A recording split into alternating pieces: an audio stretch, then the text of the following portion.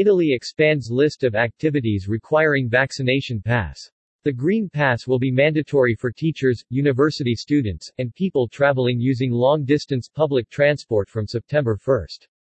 Italy's Green Pass is a digital or paper document that shows if someone has received at least one dose of a COVID vaccine, has tested negative, or has recovered from the virus.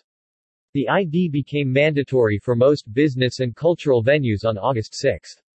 Businesses neglecting to enforce the rule can result in fines for both customers and venues ranging from €400 to €1,000. Italian officials announced that the country's government has expanded the list of routine activities that will now require proof of COVID-19 vaccination or negative coronavirus status. Italy expands list activities requiring vaccination pass. For today's announcement, Italy's Green Pass will be mandatory for teachers, university students, and people traveling via long-distance public transport from September 1.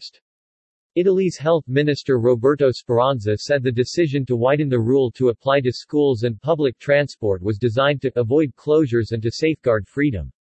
The Green Pass is a digital or paper document that shows if someone has received at least one dose of a COVID-19 vaccine, has tested negative, or has recovered from the coronavirus infection, and is similar to the health certificate recently rolled out by France.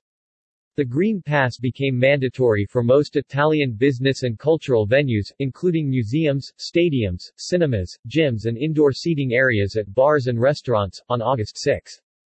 Failure to enforce new regulation can result in fines for both customers and venues ranging from €400 to €1,000, $470 to $1,180. Institutions that repeatedly violate the provision risk being closed by authorities for up to 10 days. Italian Prime Minister Mario Draghi has taken aggressive measures to increase COVID-19 vaccination rate and pace in his country.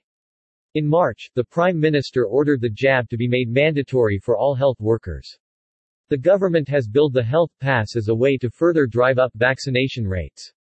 Italy registered 27 coronavirus-linked deaths on Thursday, compared to 21 the day before, the country's health ministry reported, while the number of new cases rose to 7,230 from 6,596.